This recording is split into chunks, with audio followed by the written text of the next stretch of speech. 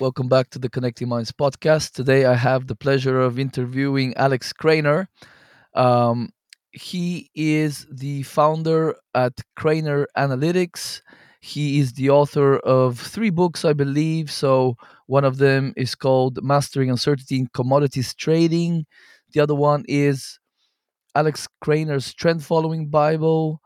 And I believe you have another book, Alex, called The Great Deception. Uh, can you tell us, first of all, welcome to the show. Can you tell us a little bit about yourself and about your work and what you do? Yeah, hi Chris. Thank you for having me. Uh, I'm a former hedge fund manager, and so the books you listed, yeah, two of them are about investment management and commodities trading. The book called Grand Deception is more of a geopolitical treatise, which I felt compelled to write about, even though it's not my strict. I'm not a journalist, I'm not a Mm, historian, but I felt compelled to write about it because through my work I came into contact with certain people, um, and the central character of them being William Browder. And as I learned about what they do and their activism, I realized that this is the network that is pushing us into World War III against Russia. And so at some point I thought, like, well, somebody has to unmask these people. People have to understand what's going on here. And because I thought maybe I knew more than most people about it, I thought, like, well, might as well be me. So that's how it started. yeah. I just sort of thought I have to sit down, uh, try to put this together. Also because if if we end up in World War III, uh, I have to be able to tell myself that I've done everything I could to prevent it from happening. So that's how the book came about. Unfortunately, it didn't last a long time. After I self-published it on What Amazon year? in 2017, Okay. and I think it took about 5 or 6 weeks for it to be banned Wow, dude. because yeah, what happened is that a historian um, read the book in the U.S. and published a book review Mm-hmm. on Huffington Post. Mm-hmm. And then Wow. that book review disappeared within a few hours. And then 1 week later, the book was deleted on Amazon. And, I know Unbelievable. how it was deleted. It was Amazon received a letter from one Jonathan Weiner, who is Bill Browder's lawyer and who also worked for the State Department as like a policy advisor to John Kerry under Obama administration. And so the book was banned at that point. Then there was a publishing company named Red Pill Press. They I approached know me him, and yeah. they said, Yeah. "Well, this is a good book, and we might be able to republish it." So they spent the next 9 months combing through everything to make sure that nothing is controversial, or at least that nothing couldn't be backed up. Sure, sure. That they would make them open to lawsuits. Yeah. We changed the title because the original title was not Grand Deception; it was The Killing of William Browder. Uh-huh. And we thought, like, okay, maybe the title was also potentially an offending element. So we changed the title to Grand Deception, and then they republished it indeed. And I think again 5 or 6 weeks later, the book was banned again. It's available for sale now, but only from their website. It's Right. not available in Amazon or any other bookstore. But you offer it for free as a download along with your other two books on your website, correct? No, I offer Not that one. my trading books as free Right, right. downloads because what happened is that eventually Amazon entirely canceled me. They deleted my whole account, all the book reviews. I had virtually 4 and 5 star book reviews on everything. Yeah. Wow, man. They deleted Sucks, man. everything, and they even stole my royalties. they could, because they didn't pay me any royalties for nearly 4 years, and they just one day wrote me an email saying like, we're canceling your account and we won't pay you out anything. Man, you And got canceled before it was cool, Alex. well, with Grand Deception, yes. With the other books, it was only about a year ago. It was in October Oh my 2021. god. Yeah. But then they continued selling my books, and one of my books, called the Mastering Uncertainty in Commodities Trading, it was awarded as a number one book on commodities for investors and traders, and they put it on. They set the price at 900 euros, but not, like, I wasn't getting any of this, so they Yeah. continued selling my work, zero for me. And I thought, like, it's just the idea that people might spend 900 euros on a title that benefits only Yeah. Amazon. Yeah. I thought, no way. So I put Yeah. it up on my website as a free download. So Jesus at Christ. least at least I hope that nobody buys it off of Amazon. Yeah, man. That is just beyond preposterous what they're Yeah, it is, doing. but it's a sign of the times. That's how it is. I know Yeah. I'm not the only one. They do it to many Yeah, yeah. people. Amazon is very abusive. It's really Truly is. they have a very aggressive corporate culture. It's a pirate mentality. If they think they Mm, can get away with it, they will yeah. do it, whether it's legal, whether it's ethical. It'll be very difficult for me to seek a legal recourse against Yeah. Amazon. Oh, You know, yes, of they course. have armies of lawyers on retainer. Yeah. Hiring a lawyer can cost you easily $1,000 an hour. Yeah. So they Yeah. know this. They know that the barriers are very high. That struggling authors and content creators cannot even dream about uh, Absolutely. taking a lawsuit against Amazon. So they reckon, like, if it's not Donald Trump or somebody really famous, Yeah. uh, they can just steal your money, and they do. So Yeah. that's how it is. But eventually chickens come home to roost. Yeah. I know that there are many, many existing and upcoming new platforms that will eventually drive traffic from content creators into new alternative markets, and in the end, Amazon's going to probably pay for their abuse. I hope so because like I try for the last couple of years or more. I try as hard as I can to get away from these large centralized providers. So I'm like one of probably very few people that I know that I don't use uh, I I don't use Android or iOS for my phone. I have Graphene OS, which is a kind of a de-googled sort of version of Android on my phone. Um, I don't use a base. I only use Google Maps once in a while, and that phone stays in a Faraday bag that is like hidden away, so it can't spy. So I've done everything I can, to reduce dependence on these services for email, everything else, right? But the hardest has been getting off of Amazon because, especially, I kind of live in like a small town in the south of Portugal, and there's like six different types of stores in every city here. And you if you want cool shit, you have to use Amazon. So I've been like racking my brain. How can we decouple ourselves from these big providers? So I am looking for like manufacturers of goods and service, and providers of services here in Europe that I can use instead of Amazon for future purchases. I think it's really important that we do that. Um, and I think I I am a subscriber of your Substack, Alex. I think you're doing some amazing work in terms of spreading awareness, and that's why I wanted to have you on because it's guys like you that we need that are pushing forward for the betterment of humanity, and everybody does it in their own way. And what I really like about you as well is you seem to be very positive. A lot of researchers in this stuff, in this field, are gone very, very kind of sour. um, what okay, and we are going to cover sort of some negative aspects. What d- do you think is going on right now?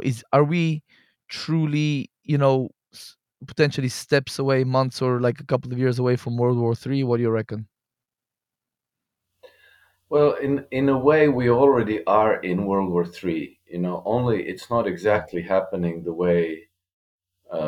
you'd way World expect War it. One and World War Two Yeah, happened. But the even World War One and World War Two, they had a long gestation before the outbreak.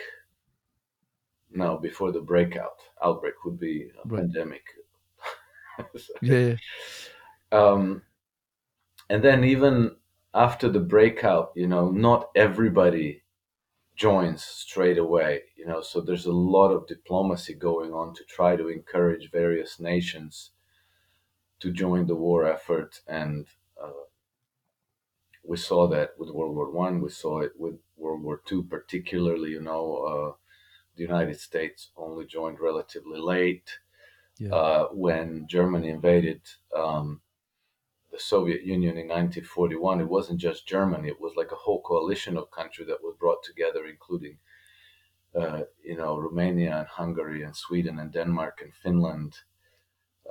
Spaniards and Italians and Croats sent yeah. troops and material and so on. So it isn't exactly the black and white that then ends up in the simplified versions of history that they teach us in Sure, school. It's much more complicated than that, and the same is sure. going on now. This We are one year into the war in Ukraine, Yeah, which could always escalate to involve a NATO country, which would then bring more NATO countries in it. But uh, visibly, uh, people are reluctant. Leadership of all these nations are reluctant to get involved because they understand that a lot of bad things can happen and hardly anything good can come out of this war. But yeah, nevertheless, the secret diplomacy from the United States, well, not even so secret anymore, from the United States and Britain particularly, and from certain other NATO nations and the intelligence agencies are working overtime to try to escalate the conflict, to bring more nations into it, to break off the bonds between Russia and nations that support it, to blackmail and intimidate them and sanction them. And so the war is evolving. Its nature mm, is it, its nature is, as George Soros correctly characterized it, as a conflict between two systems of governance. Yeah, but the intensity of the conflict, the scope of it, it's not just in the fields of Ukraine that it's going on. It's going on in the financial domain, economic domain, global trading, and even state terrorism. As we saw with the bombing of with the destruction of the Nord Stream pipelines, yeah, and it, yeah, it involves many nations in various ways. And the way that nations are involved at the moment could be different in the future. Now, obviously, the worst possible outcome would be if this escalated to a nuclear exchange, because that, my understanding of that is that mm, if that happens, then all bets are off. And I think that the lucky ones will be the ones who die on that day, and the unlucky ones will probably suffer the consequences, which might include hunger and disease and complete collapse of society, and yeah, maybe uh, die a slow, agonizing death over the yeah, later years. We don't know because we don't have a precedent. yeah. But I think that while we're alive and kicking, I think everybody who's a in any way protagonist of this drama should agitate to make sure that this doesn't happen. Absolutely, brother. just because you are so well versed in the markets, and I'm quite curious to kind of get your take on things before we move to more geopolitical stuff. What do you think are some likely? I think actually this morning I watched your latest video on your YouTube channel where it's like at some conference, I think in China, where you talk about just basics about trading and uncertainty, and you put it really well that it's really uncertainty, to the investor slash trader, or anybody, the farmer even. Uncertainty is the thing that is the thing that we really focus a lot of time and effort to mitigate and navigate. So there's a lot of uncertainty. I believe this decade is the highest uncertainty that potentially we'll see in all of our lifetimes, people that are alive right now. Um, so with that said, and given that you've done quite a bit of analysis on a lot of these topics, what do you think are some likely um, directions the markets could go? And just to kind of preamble, the topics that are at least are of interest to me is, so there's the gold bros that are like saying uh gold will potentially 10x from here. Obviously we know that central banks are stockpiling gold for years and years now. Do you think the Fed will continue quantitative tightening? Do you think that the dollar will indeed collapse? Do you think that the CBDC will get ushered in as part of some type of, potentially cyber attack that will be blamed on China, Russia, or whatever else? What do you think are the kind of the this decade? What are the I know it's a massive question, brother. I'm sorry, but what do you think is going to happen? Basically, what are some likely outcomes, at least? Well, that's a great question, and that's the question that's on pretty much everybody's mind. Yeah. Uh, the uncertainty is probably as thick as we've ever seen it, because we may be at the beginning of the end of a system that's shaped Western societies for multiple centuries. Depending on how you want to cut it, but it's at least between 2 and 6 centuries, maybe more. Mm. Uh, and what happens after this all unravels, and as it unravels, is difficult to predict. However, we know a few things pretty much for sure, and that is that we will have an inflationary unraveling. Okay, so at the moment, the Federal Reserve in the United States is in its QT phase. So we have quantitative tightening. Uh, the Fed is very, very gradually normalizing its balance sheet, and they're a bit less gradually hiking the interest rates. Although we may be close to the end of that cycle. Hmm. But regardless of that, inflation won't go away. They're not going to go back to their inflation target of 2.2%, and then very recently they raised that to 2.8%. Hmm. It's very, very unlikely that's going to happen. Interest rates and monetary inflation are only two elements in the inflation formula. Okay, so if you if you rapidly expand the M2 monetary money aggregates, the money Hmm. aggregates, right? That can push up inflation. But there's also money velocity, right? So if if you have, I don't know, $10 trillion in circulation and money velocity is one, that's the same situation as if you have half the monetary aggregate, so 5 trillion in circulation, and monetary velocity is two. Hmm. So even if the Fed hikes the interest rates and reverses the expansion, the inflation of monetary aggregates, we've seen that money velocity has started to gradually pick up. and the Fed has no control over this.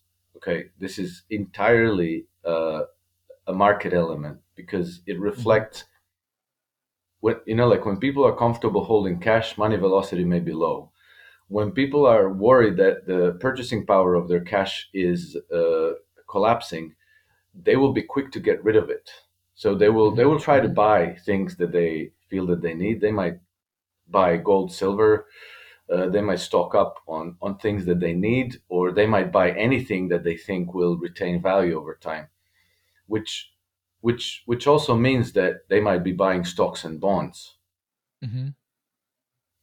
And so, when you go into into an inflationary anyway, so just to finish up the idea that we're not going back to the 2.8% inflation rate.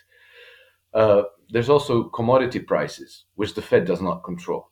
Yeah, so Hmm. commodity prices are very sensitive to liquidity conditions in the market. So you might even in a otherwise very bullish environment for commodities, you could see commodity prices collapse rapidly at some point. As we saw with the pandemic 3 years ago, when oil prices, for example, crashed by almost 80%. Hmm.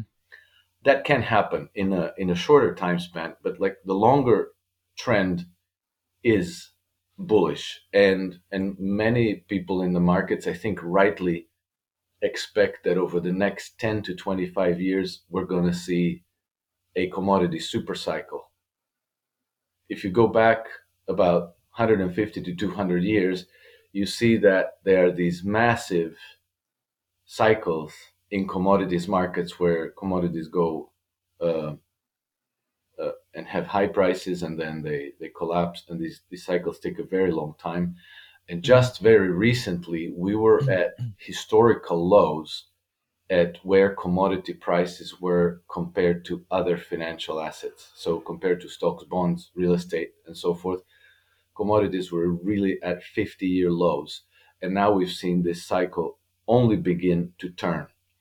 Hmm. And most probably commodity prices will continue to rise in nominal terms, but also versus other financial assets for the next 10 to 25 years. Okay. Obviously, this is going to include precious metals as well. So, gold and silver for sure are very likely to be much, much higher 10 years from now than they are today. I think that ten times up is realistic, maybe even conservative. Maybe it'll be more than that. Really? In the next 10, 25 years? Yeah, yeah. Wow. But, Wow. gold and silver, they tend to trail the commodity basket, right? Hmm. Um, Empirically, gold and silver do appreciate with inflation, but they usually follow things like energy, industrial metals like copper, aluminum, and so forth, and Hmm. and agricultural commodities too. Interesting. Nevertheless, it's a very good idea to have some of your assets invested into gold and silver, and to have some physical gold and silver on hand, for emergencies. If there's some really, really rough patches where, maybe food becomes difficult to obtain, maybe you have to bribe a government bureaucrat to be able to, travel, or, you know Yeah. to do something. I don't know, get a bed in a hospital, or I don't know what. So that's always a very good idea. And now, how the World War III situation unravels, we have no idea. But, the our if you analyze the situation down to its basic component, our chief problem is the monetary system. Because everything is measured in dollars and euros and yen, and pounds, and so forth. And, the economy is only denominated in these currencies. The currencies don't reflect the economy. The economy is people doing what they do and exchanging. A farmer raises his crops. The baker bakes the bread. Yeah. Unless there's some massive natural disaster, the land still is capable of producing food. The farmers are still capable of growing the food. Car mechanics can still repair cars and so forth. So the economy can chug along regardless of the circumstances. When we had the war in the countries of former Yugoslavia, the pharmacies were still fully stocked up. The supermarkets were fully stocked up. You could get your car fixed. You could go to the pump and put gas in your car. Everything continues to function. We even traded with the other side. Our Yeah. enemies. We Yeah. traded back and forth. They needed to buy oil. We had oil. We exchanged it for whatever they had. So war doesn't mean that everything comes to a grinding halt. And so people shouldn't be afraid of that, but they should be concerned about losing access to money as means of exchange, because that's where things can grind to a halt. Like Hmm. if the farmer can't pay for the fertilizers and other stuff that they need, maybe they can't raise the crops now, for real. If the baker can't pay for the wheat, maybe they can't bake bread. If people can't pay for the bread, maybe the baker goes out of business, because even though people Sure. need the bread and baker can bake the bread, the exchange cannot happen, right? Sure. Sure. And so we need alternative solutions to this. So we need alternative currencies, and I'm not necessarily talking about Bitcoin, which has largely become an object of speculation, Hmm. not a real legitimate means of exchange. Most Yeah. most people who trade Bitcoin trade it for capital gains, not to Sure. buy stuff, right? Sure. Sure. Yeah. But in crisis situations, people have always worked out local currencies, alternative regional currencies. They do time banks, they use gift. They just share with people around themselves and receive other things. So this will happen, but the real resilience will be exactly there for us to have things to exchange with other members of our community, and for us to have means of exchanging it. And it's not rocket science. It can be worked out. Yeah. And the conference I've just been to last weekend in Ireland, it was exactly about that. Like it was local people realizing that some kind of a big storm is coming. We can't tell what it is or what it will be like, but people are connecting with each other. They're talking to each other. They're investing in solutions for this types of emergency. And I believe that even if things get ugly for a season, we'll come through, and Hmm. you know we'll be the better off for it. And I Yeah. actually believe that we'll be a lot better off once this whole crisis unravels. Hard times create strong men and all that. Well, yeah, but I think it's more than that. I think it goes beyond that. It's not just strong men and women and all other genders, obviously. but I think that the information infrastructure that we have today is making us a lot smarter. We humanity has never had the internet. Hmm. This point to point instant communications that you know encompass the whole planet. We never had that. We always depended on information and narratives broadcast from central sources like newspapers and radio and television. It was relatively easy to control the narrative and to filter the information we obtained. Uh, Today, this is not so easy, and you can tell that the powers that be are kind of panicking. They're now gone hysterical about disinformation and misinformation. They're like Yeah. thrashing Yeah. around trying to censor content. Now they're trying, because obviously they're not comfortable, right? If they were comfortable, they wouldn't be talking about this.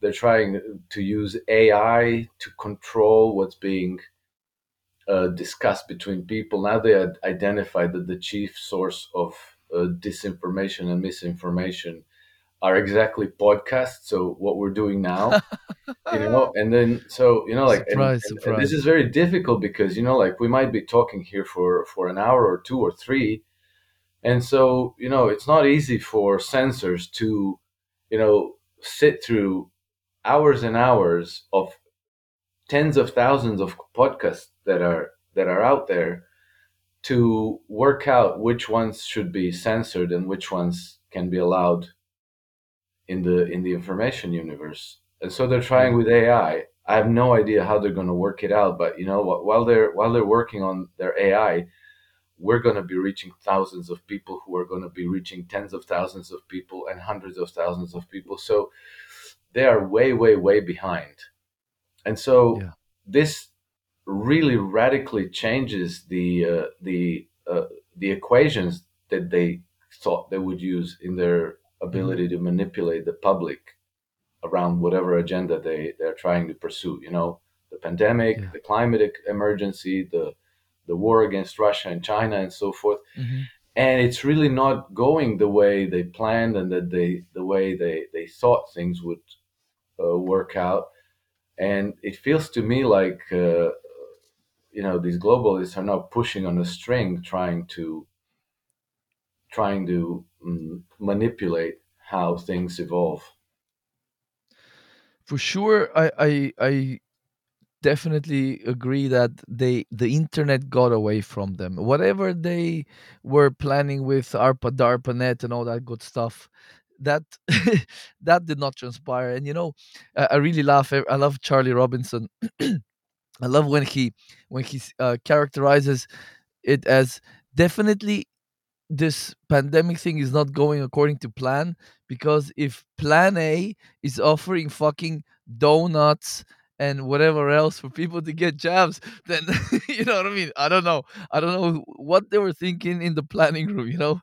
um Alex, I want to do a fun little thought experiment, if you would please humor me, bro. Let's pretend you have like a regular average monthly income, and you have 100,000 euro in the bank.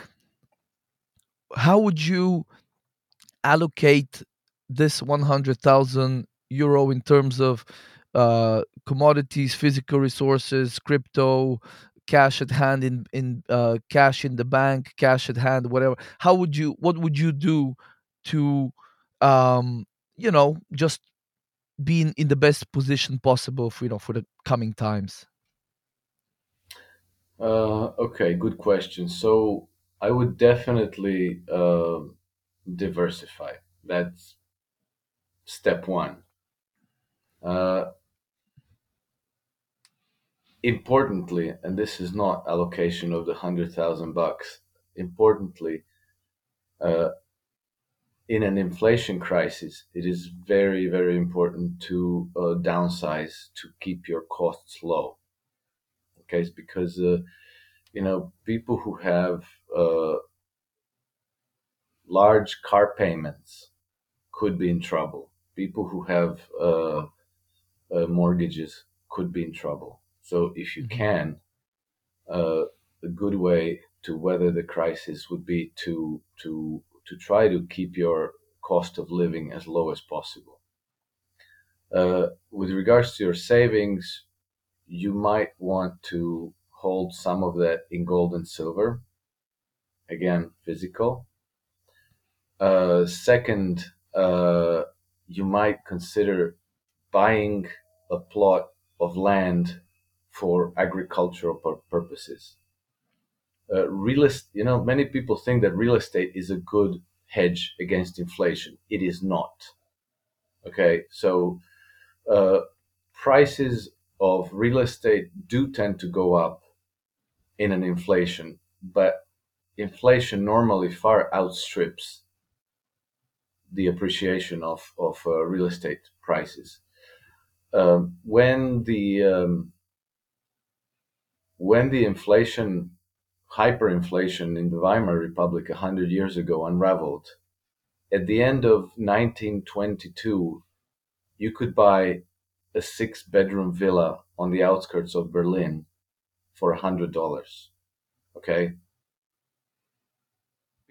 people lose purchasing power altogether, so they don't have money to buy any real estate.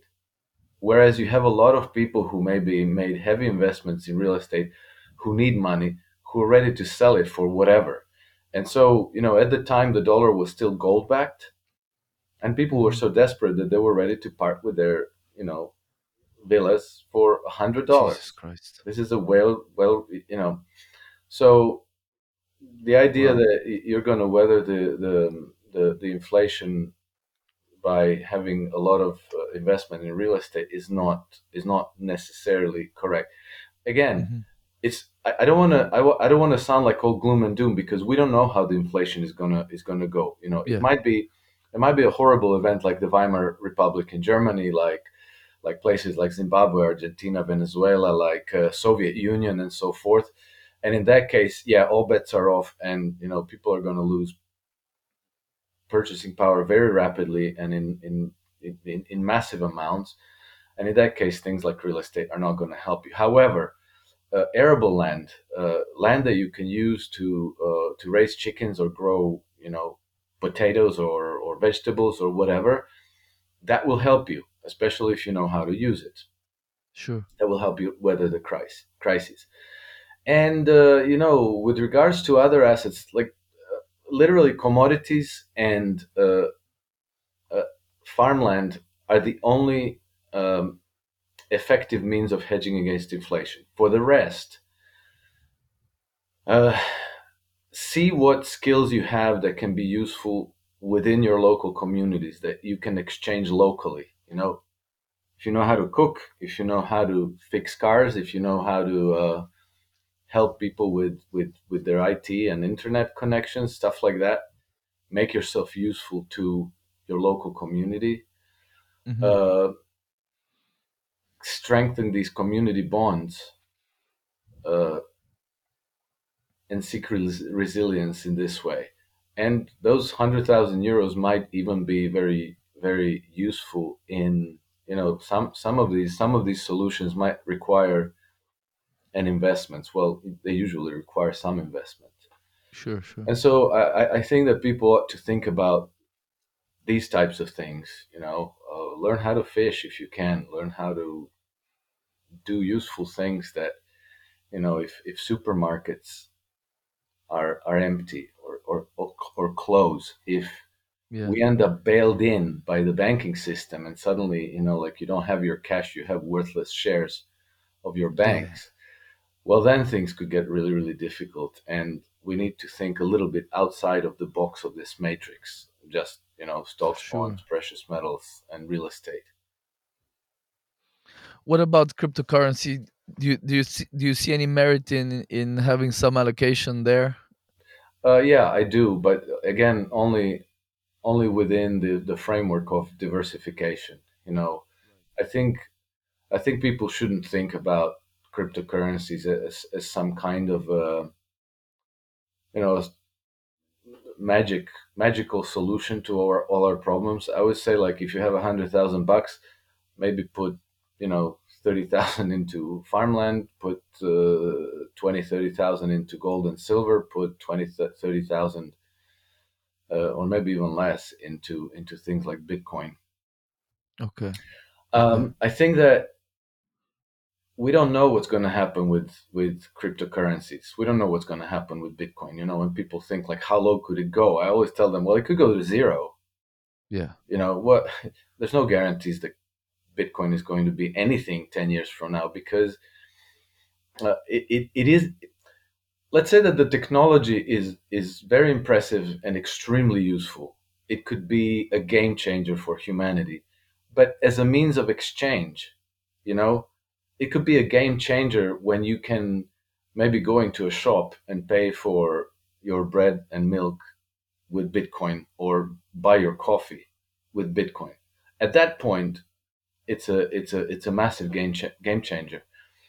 But just as an investment thing, it's become just another thing that fluctuates, like gold, like Yeah. silver, like oil. Yeah. So it's again, it's a legitimate investment to diversify into, but it's not necessarily a solution to all of everybody's asset problems. It also looks like it's become just another part of the greater market. You know, Wall Street's portfolio of assets to manipulate. You know, with the futures. Uh, Coming into play as well. So I think I think the other thing is also, for anyone kind of that follows a little bit of what the World Economic Forum do. I'm sure you're one of those folks. The latest sort of, there was a paper they published quite recently, and I think that their managing director dude, I forget, Jurgen something, he said he believes there will be a catastrophe, and that's the word he used, catastrophic cyber attack in the next couple of years. And the word catastrophic, I think we're very desensitized, for many reasons. We're very desensitized to words like awesome, incredible, catastrophic. You know what I mean? Like when people of that level of insider, when they say catastrophic, like catastrophic is like you're fucking, like the Titanic hitting an iceberg. That's like your fucking plane hitting the side of a mountain. That's when you actually think about what a catastrophe. Like in my language, in Bulgarian, katastrofa means like car crash. Like when your car crashes into another car, that's a katastrofa. You know what I mean?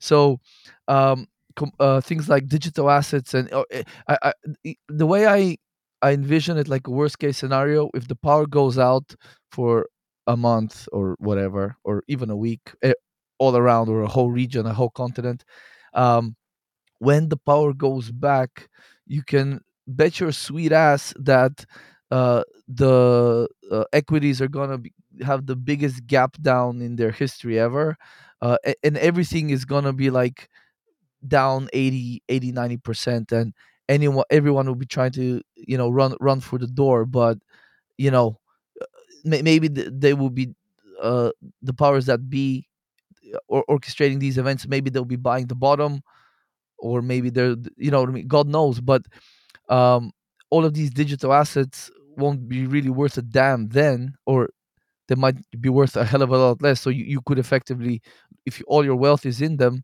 you could effectively lose your wealth 80, 90%, like in a day, or in a if a cyber attack does indeed occur, the way, the worst case scenario at least, that that could happen. What's your thoughts on that?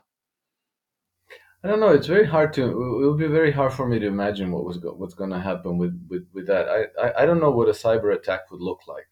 I don't know what a catastrophic cyber attack might look like. Mm, yeah, What would be the consequences of it? It's difficult to say, Chris. yeah, it is. If we lost the internet from one day to the next and it never came back, well, that would be a shame. But we've been around for thousands of years without the internet, so people people will work it out. It would be a shame not to be able to connect and share information, in real time across the world, and be shielded from the hail of bullshit that is always being thrown our way by the so-called legacy media. Yeah. But still, life goes on. What you need a roof over your head, and you need food on your table primarily. Um, and so that's the those will be the priorities in any emergency situation. What's going to Hmm. happen to financial assets is hard to say, because in conditions where you have very high levels of inflation, uh, stock markets tend to go vertical. They tend to go up. It doesn't matter. if the companies are profitable, what the valuations are. People want to be rid of their paper currency because they're afraid that it's losing purchasing power every day, and it's better to own anything than to be sitting on cash. So Yeah. maybe they everybody plows their money into the stocks, and then you get this. We saw this in many, again, Weimar Germany, Venezuela, Zimbabwe, Argentina, Israel in 1986. Uh, it's not because these countries are doing well economically. It's because people completely lost confidence in the value of the currency. Yeah. So, on the other hand, if you have an inflationary unraveling that is more gradual, that maybe spans a period of 10 years, like we had in the United States in the 1940s, uh, in Japan in the 1930s and 1940s, in the UK in the 1930s, in the US in the 1970s. Well, in these circumstances, the stock market might collapse. It might go into a bear market. We haven't seen a serious bear market in the last 40 years. Hmm. And people always think that the bear market is like a 20, 30, 50% correction. Yeah. No, a bear market can be a 90% correction.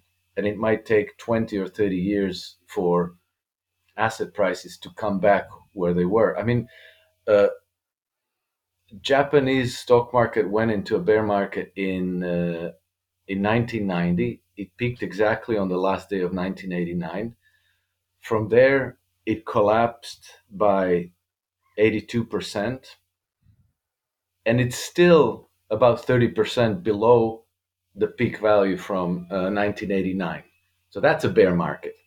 And so if you're Yeah. just long stocks and bonds, you might take a huge loss, and it might not even recover within your lifetime. So how it's going to play out, whether it's going to be one of those explosive episodes of inflation and everything collapses in a very short order, which could be a year or two or three, or it's going to be a longer brewing crisis that might be 10 or 15 years long. We don't know. Depending on that, scenarios might be different. And I don't have the answer to how it's going to Yeah. go. I believe that Sure. for economies like Japan and United Kingdom and probably Europe as well, we're probably looking at a fairly drastic crisis in the near future. United States might be able to finagle and kick the can down the road a bit further and maybe have a somewhat softer landing than Europe, Japan, the UK. Uh, but time will tell, and we'll find out. Yeah. I I'm actually quite curious. Would you mind telling me what the Yugoslav war was like for you, kind of from your perspective?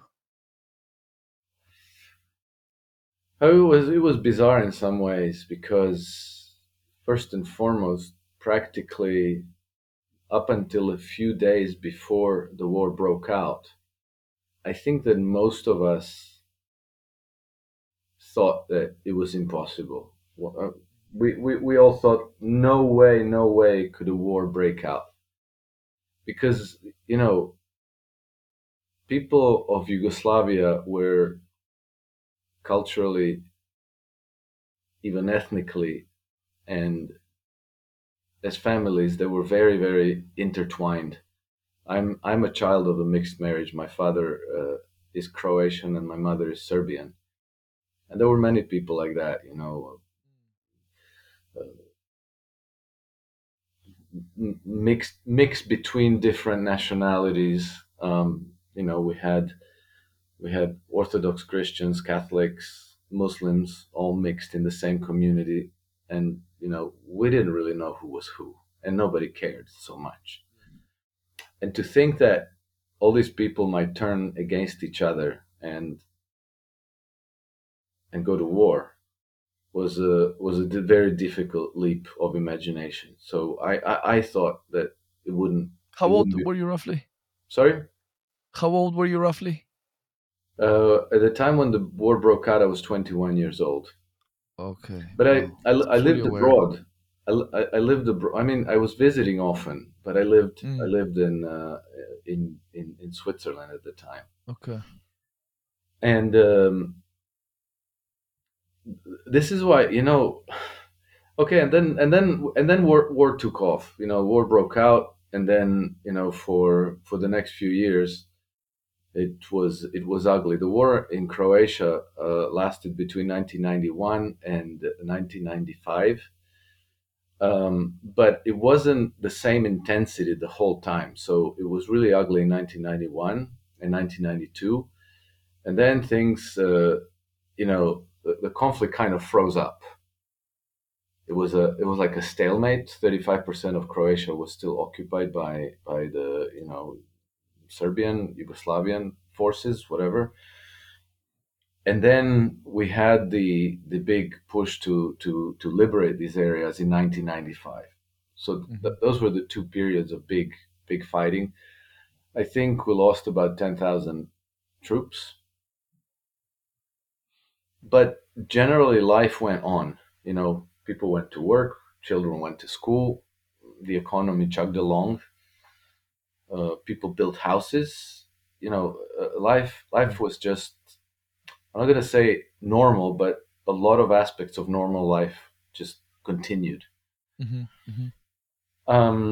And this is pretty much, I think, the case with all wars and every war. But the the thing that I only started to appreciate much later in my life, because uh, when you're in war, you're not necessarily aware of the broader context in which this war is happening. And I think the best way to think of it is the metaphor that I heard from David Attenborough, and he said that if you put 100 red ants and 100 black ants into a glass jar and you observe what happens, nothing happens. Yeah. But then if you take that glass jar and you shake it up violently, then the ants start fighting each other and killing each other, right? And as far as the ants are concerned, some emergency happened. They got agitated. They got very scared. They get very scared, and then they lash out against the other because they can't explain this emergency otherwise than the presence of the other, right? Hmm. Whereas somebody shook up the jar. In the broader context of this conflict is that somebody shook up the jar. Interesting. And what we now know for sure is that somebody shook up the Yugoslav jar. Not only that, but like they had agent provocateurs working Mm, to raise tensions, to mm, induce fear among the peoples of Yugoslavia, to say that, oh, the Croats will slaughter the Serbs, and so the Serbs mm, felt afraid and they started creating barricades on the roads and blocking traffic and rebelling mm, when Croatia seceded and became an independent nation. And this was going on in among all the peoples, but it was done mm. deliberately. It wasn't, like in the Western press, you at the time you would have read about the centuries of hatreds between the Yeah, different yeah. peoples of Yugoslavia and this irrational uh, inclination to violence. And everybody thought of us as inferior barbarians who were violent Yeah, and yeah, yeah. who were ready to go to war on any small pretext, because they just like can't keep this hatred of the other side bottled up any longer. Mm, But this is not how it happened. This is not at all the truth. The conflict was deliberately triggered and deliberately orchestrated, and the people were simply manipulated into falling into these hostilities out of fear. Yeah. Um, Again, back then in the late 80s and early 90s, we didn't have the internet, so we were still being manipulated by the information disseminated from central sources, and it Mm, worked. I feel that today it isn't working. Today we are being encouraged to hate and loathe the Russians and to be ready to go to war against Russia, but people are not feeling it. And like if you look at the informal polls that are appearing in the social media, you see that actually, even in the West, where Russia has been demonized systematically for 2 decades now, and where censorship is really heavy-handed, and all the Russian sources have been taken off the air and blocked, the majority of people in Europe sympathize with the Russian side. They may be the silent majority because they don't know that they're yeah. the majority, but it's something like between 70 and 80% of the people sympathize with the Russian side. And even in the NATO, they understand this. I a friend who works for NATO in one of the NATO member nations wrote to me, and she said that NATO was paying close attention to the public sentiment with regards to war in Ukraine. And she told me that all the Eastern European countries and countries in the Balkans are about 3 out of 4 sympathize with the Russian side, and then countries like Spain, France, Italy, Austria, it's about 2 out of 3. So that's like large majority of people actually favor Russia. But there's hysteria going on. All the legacy media and all the public figures cannot, it would be business suicide, career suicide to state this out in the open. But that's the reality, and that's how people feel. That's what they think. And so the consequence is that everybody is extremely reluctant to be hyped up for the big World War II, three. So Yeah. I'm cautiously optimistic that it's not gonna be as bad as it might be otherwise. Yeah, I mean, if you take any amount of people off the street and ask them, do you support war, which is legalized murder of your fellow man, woman, and 52 other genders, who the hell would support it? It can only happen through manipulation, through the use of first fear or traumatic events, fear, and then agitation of the masses. T- Yeah, That's the only way. And I mean, that's how thousands and thousands of American kids got shipped off to the Middle East to you know slaughter their basically their brothers and sisters, because at the core of it we are just brothers and sisters. yeah, correct. We're like a large clan here on earth. It's but it is it is really it's like the Wizard of Oz, like people like you and me, we know enough to you can see through the bullshit. um and with a little bit of education, most people can start to think a little bit more critically about new events. The problem is, I believe one of the problems that we're faced with is these guys. you know COVID was the, well, not the opening salvo, but for this, let's say, chapter, that was the opening salvo. And you can bet that they have other tricks up their sleeve, so we can't really get complacent and start thinking it's gonna be okay. Even if it's okay in the end, I think there will be a lot of tumult along the way, and it's possible that many will not make it on the other side. But I do like your optimism, Alex. I know you're a little bit after a trip, so I don't want to keep you for much longer. I just wanted to ask you a final couple of questions. I know kind of from previous interviews that I've listened of you. I know your stance on AI, and when I heard you the first time talk about AI and how powerful it can get, I'm like, I totally, I this guy gets it. I really so.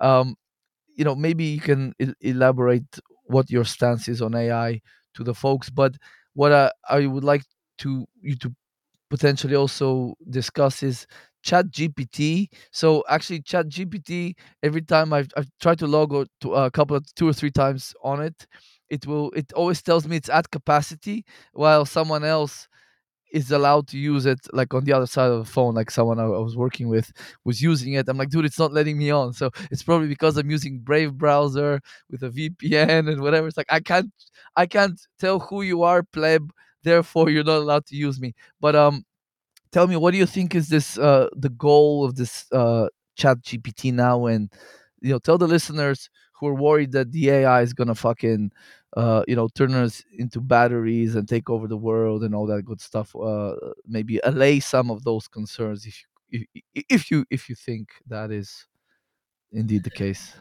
Yeah, well, so the reason why I get it is because I spent many years in my life running an AI development project. I'm not a software programmer, but I worked with a team of researchers and software engineers on an AI solution. In my case, to the problem of market speculation, right? And what I learned through that project is how extraordinarily difficult it is to put together something that actually functions correctly and reliably in accordance with your specifications and does what you intend it to do. And the program that we developed is a form of AI. And, we have to be careful about understanding that when they say artificial intelligence, it's mostly artificial. It's much less intelligence. And Mm. if you want to get deeper into it, you have to even try to figure out what do we mean by intelligence. So today's AI applications are very impressive when you're talking about language uh, models, right? So simple things like spelling, more complex things like grammar. The tools are phenomenal. Even fetching you answers to questions, very impressive. But it's all based on language, right? It's all language based. Um, what it is actually is not really intelligence. It's these massive if then else loops Yeah. that then link to database tables, which are generated. You could automatically generate a database table of certain types of value, collect massive amounts of data into that table of a similar kind, develop like a distribution curve of how frequently certain results happen or how infrequently they happen. You can calculate the most likely result, and then you can say, well, it's probably this. And in most cases it's going to be turning out to be correct. But you'll also notice that when it comes to visual analysis, right, that you take a picture and you have to work out what's in the picture, it's much more difficult, particularly when the picture is moving. If it's a still, Mm. not bad. If it's a moving picture, it's much more difficult. And I have to say, to be fair, they've developed very impressive um, applications that can look at the film through a camera and detect what's in the film. This is extremely difficult. I don't know if people understand what stereograms are. Stereograms were these printed blotches, these images that seem to it seems like there's nothing, just like a blotch. but there's actually a pattern in it. And so now, bear with me, because this is kind of important as a distinction between actual intelligence and artificial kind. So I don't know, 20, 30 years ago, these stereograms became very, very popular because what you could do is you could take a stereogram, right? You could look at it in a certain way, and out of this unintelligible blotch, a 3D image would pop up, right? Mhm. And it's quite an incredible experience, because it's like, oh my god, like this. There's a picture of a ball in here, or whatever. How could that possibly be? So basically, what happens in your brain, completely outside of your awareness, is that when you stare at that image, and you even have to stare so that it's slightly out of focus, right? When you stare at that image, your brain automatically identifies that there's a pattern in this blotch. Like, Mhm. even this first step would be extremely difficult for a software program to accomplish. So your Mhm. brain finds a pattern. And then next, it makes the guess that if I see a pattern here, the pattern should be uniform everywhere, but it's interrupted in certain places, right? Because that's what stereograms are. It's a pattern that's difficult to tell, like when you're looking at it normally, but the pattern is in there, Mhm. and it's interrupted in certain places. So, like, let's say a certain dot is skipped in some places. And then your brain makes the next guess, like, why is this pattern interrupted in certain places? And then it makes the guess, maybe because part of the picture is at a different plane. So when I look at it, this closer part of the image covers up the farther part of the image. So even though the pattern is continuous and intact, I can't see part of it because this part of the image is at a higher plane. And at that moment, this part of the image pops out like it's in 3D. Of course, it's not in 3D. Your brain creates this illusion, but the way it creates this illusion is the result of real intelligence, because not only did it identify a pattern in the image, but then it also made a guess first that the pattern is fully intact and uninterrupted, and then it made the next guess that the reason why it appears interrupted in some places is because it's actually a 3D image, not a 2D image. And then the part of the image covers the bits of the pattern that you don't see. Okay, Right. that's real intelligence. It would be impossible for a computer program to just pull up these guesses out of thin air. These sorts of hypotheses would have to be hardwired into a program. Otherwise, the computer Yeah. could never uh, create a 3D image. Now, that's stereograms. Okay, it's a trick thing that taught us very important lessons about the way our brains work. But the fact is that our brains um, analyze patterns in the world around us and generate hypotheses and guesses about what we're perceiving absolutely all the time. It's not obvious to us because, like with the stereograms, it happens in the background, it happens outside of our conscious awareness. Like when you look at the stereograms, it's not like you can hear your brain generate language that says, like, oh, let's see, we have a pattern here, and why is this Hmm. pattern, like, Yeah. you don't perceive any of this. You don't hear this uh, thought process. Your brain just gives you the solution, and Yeah. that solution is produced with real, actual, organic intelligence. This kind of intelligence is not available to computers because they have nowhere to draw these hypotheses from. And in fact, the way we formulate hypotheses, even consciously, let alone unconsciously, is a great mystery. It's Yeah. difficult to explain. It's part of our consciousness, which is what science calls the difficult problem, because they have no idea how to explain it, where it comes from, what it is. It's just there, Yeah. and Yeah. that's part of real intelligence. And the difference between real intelligence and artificial intelligence is an unbridgeable gap at the moment, and it will probably always be an unbridgeable gap. Okay, having said all that, long story, but there's another reason why I'm not too concerned with artificial intelligence. So suppose you put together a very very sophisticated program that even was very good at analyzing visual content and real time moving pictures and so forth. You still need massive databases where all this information is stored. These databases have to be available for analysis in the real time. You need sensors that function flawlessly. You need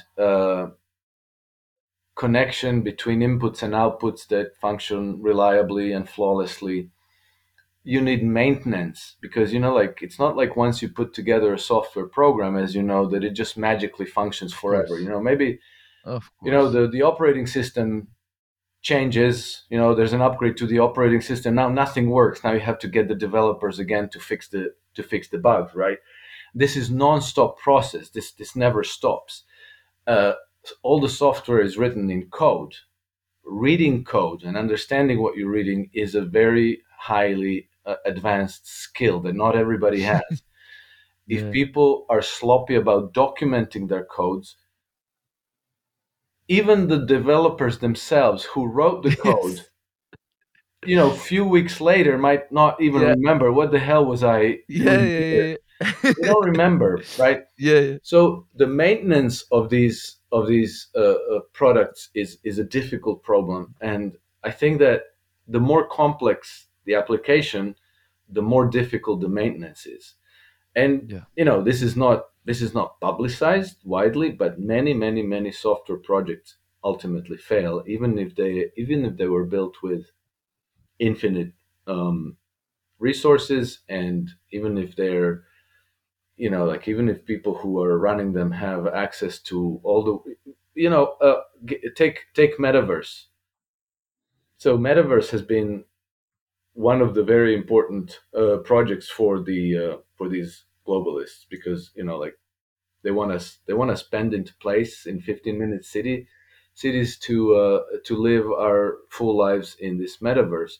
So Facebook Meta, they started this project already many years ago, and they decided at the outset that they needed a special operating system to make this work.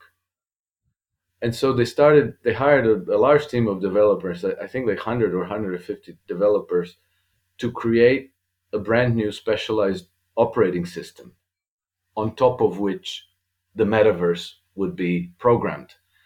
Well, that project failed completely. Facebook fired all of these developers, scrapped the thing completely, and then decided that they were gonna try to build metaverse on Google's operating system. Hmm. Is it gonna work out? Interesting. I don't know, but it's hard. It's not just people imagine you just get these genius programmers and they just build you whatever you like. It's not Yeah. like that. Like we see the F-35 fighter jet, $1 trillion in development. They're in a morass of software problems, which are the chief reason why the whole project is failing. Hmm. Um, the British intelligence agencies all wanted to, some years ago, integrate their databases so that what MI5 collects was available to MI6 and GCHQ and whoever. That project went on for several years. They spent, I think, something like 150 million pounds on it. They scrapped the whole thing altogether, and then they started anew. That happened. So Yeah. uh, AI in the form of Skynet, the kind of AI that they're trying to scare the daylights out of everybody with, is probably never going to exist. It it might be a hodgepodge of patches and projects and Yeah. applications with limited scope, and some of it will be impressive looking, but Skynet's not coming anytime soon. I think the funniest and most brilliant example of this is a couple of years ago. They had some places where you had the QR code and you had to scan it with the app in order to be allowed entry or whatever else. And people were like, thwart thwart this bullshit. Just take a permanent marker and just draw a tiny little square in one of the white spaces on the QR code. The whole thing fucking falls apart. Exactly. So Yeah. Yeah. Exactly. There you go. So but that's a fantastic point, because very often these very high tech solutions are extremely fragile and vulnerable to very low tech sabotage solutions. Like, I don't know, people see these General Dynamics robot dogs, and now yeah. they're mounting guns on them. So these robot dogs are going to go around shooting people. Well, guess what? Like, you can probably disable the robot dog with a blanket or a net or a bucket of paint, and then the A whole thing doesn't plastic work. trash bag, bro. Exactly, a plastic trash bag to neutralize that threat. So, like, I Yeah, think that very often, they're trying to create this mystique of these incredible things that are coming, and we're just going to be completely helpless victims, and they're going to be, yeah, doing whatever they want with this AI stuff. That's not going to happen. It's not like that. And like, I also heard with regards to QR codes how in the like during the thick of the pandemic, the in New York, when they developed these uh, vaccine passes, the hmm New York City created one solution, and the New York State created a different solution, which caused a complete mayhem with, like, like, you had QR code issued by one authority that wouldn't be recognized by sensors yeah, that reported to the other authority. So it was a complete mess. So, again, developing technologies, it's a very, very delicate business. You have to start yeah, off with a yeah. very, very clear uh, plan and statement of purpose. All your developers have to clearly understand the statement of purpose. Then you have to develop very, very detailed specifications and all of this. It's not being done And that way. you know what you really need as well is you need your product or service to have demand. You need, if you're trying to uh communist style, fascist style, top down dictate things, it's going to lead to one set of outcomes. If there is a great, for example, the metaverse bullshit project, the reason it's failing is because Mark, nobody asked for this. No, not one person asked for it. But what are we asking for? We are asking for convenience when it comes to our groceries or our fast food. That's why there's many successful companies out there that are doing it really well. You got your Door Dashes in the States and all this other stuff, and Uber Eats. That there's a demand, so that works. When it comes to the government using misappropriating funds that they uh, pretty much stole, there's no incentive to provide a good service. There's no demand, so there's all the kind of free market variables missing.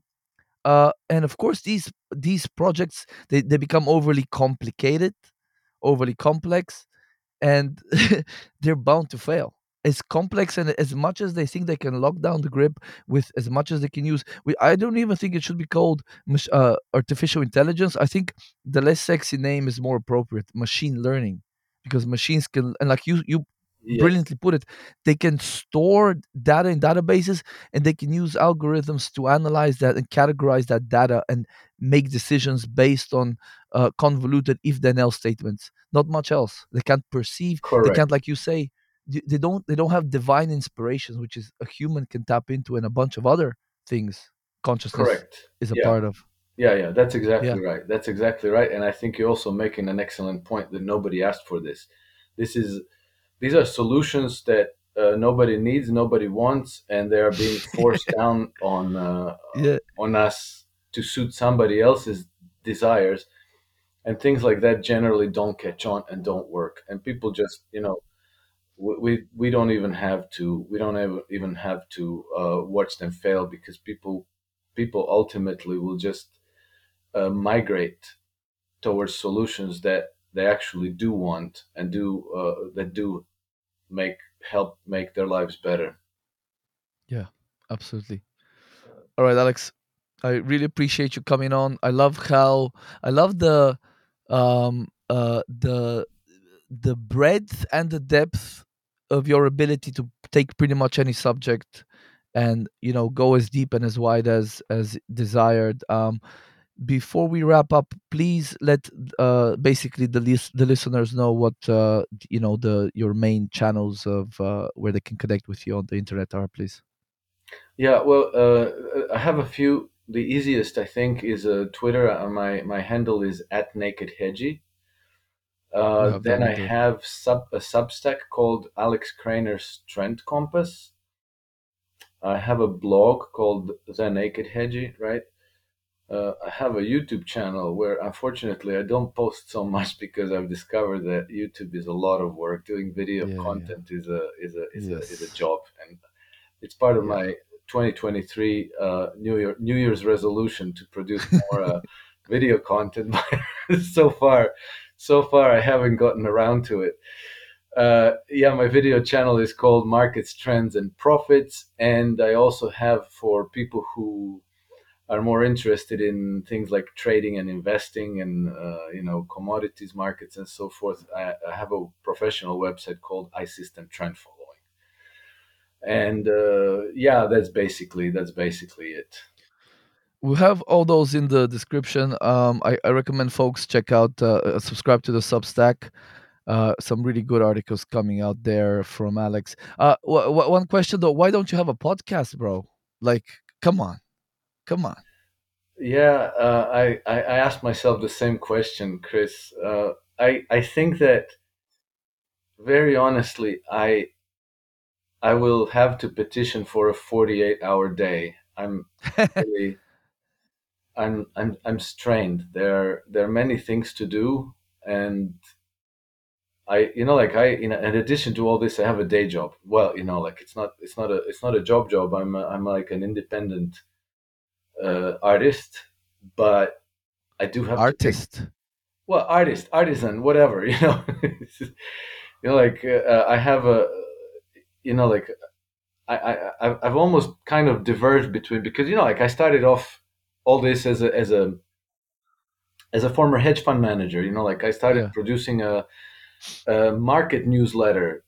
It's just that, like, these all these events, the pandemic, the war, and everything kind of diverted my attention, because I reckon, okay, what's the point of all these nice trades and profits if we all end up in some dystopian nightmare of a future yeah, where we will own nothing and be unhappy.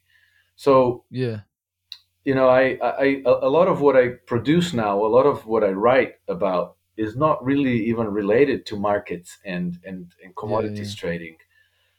But I think it's nevertheless relevant to the challenges that we're facing, which include, like, trading, managing your portfolio is legitimate, because they do want us yeah, to own nothing, and we are yeah, under attack, and inflation is a serious problem for everybody.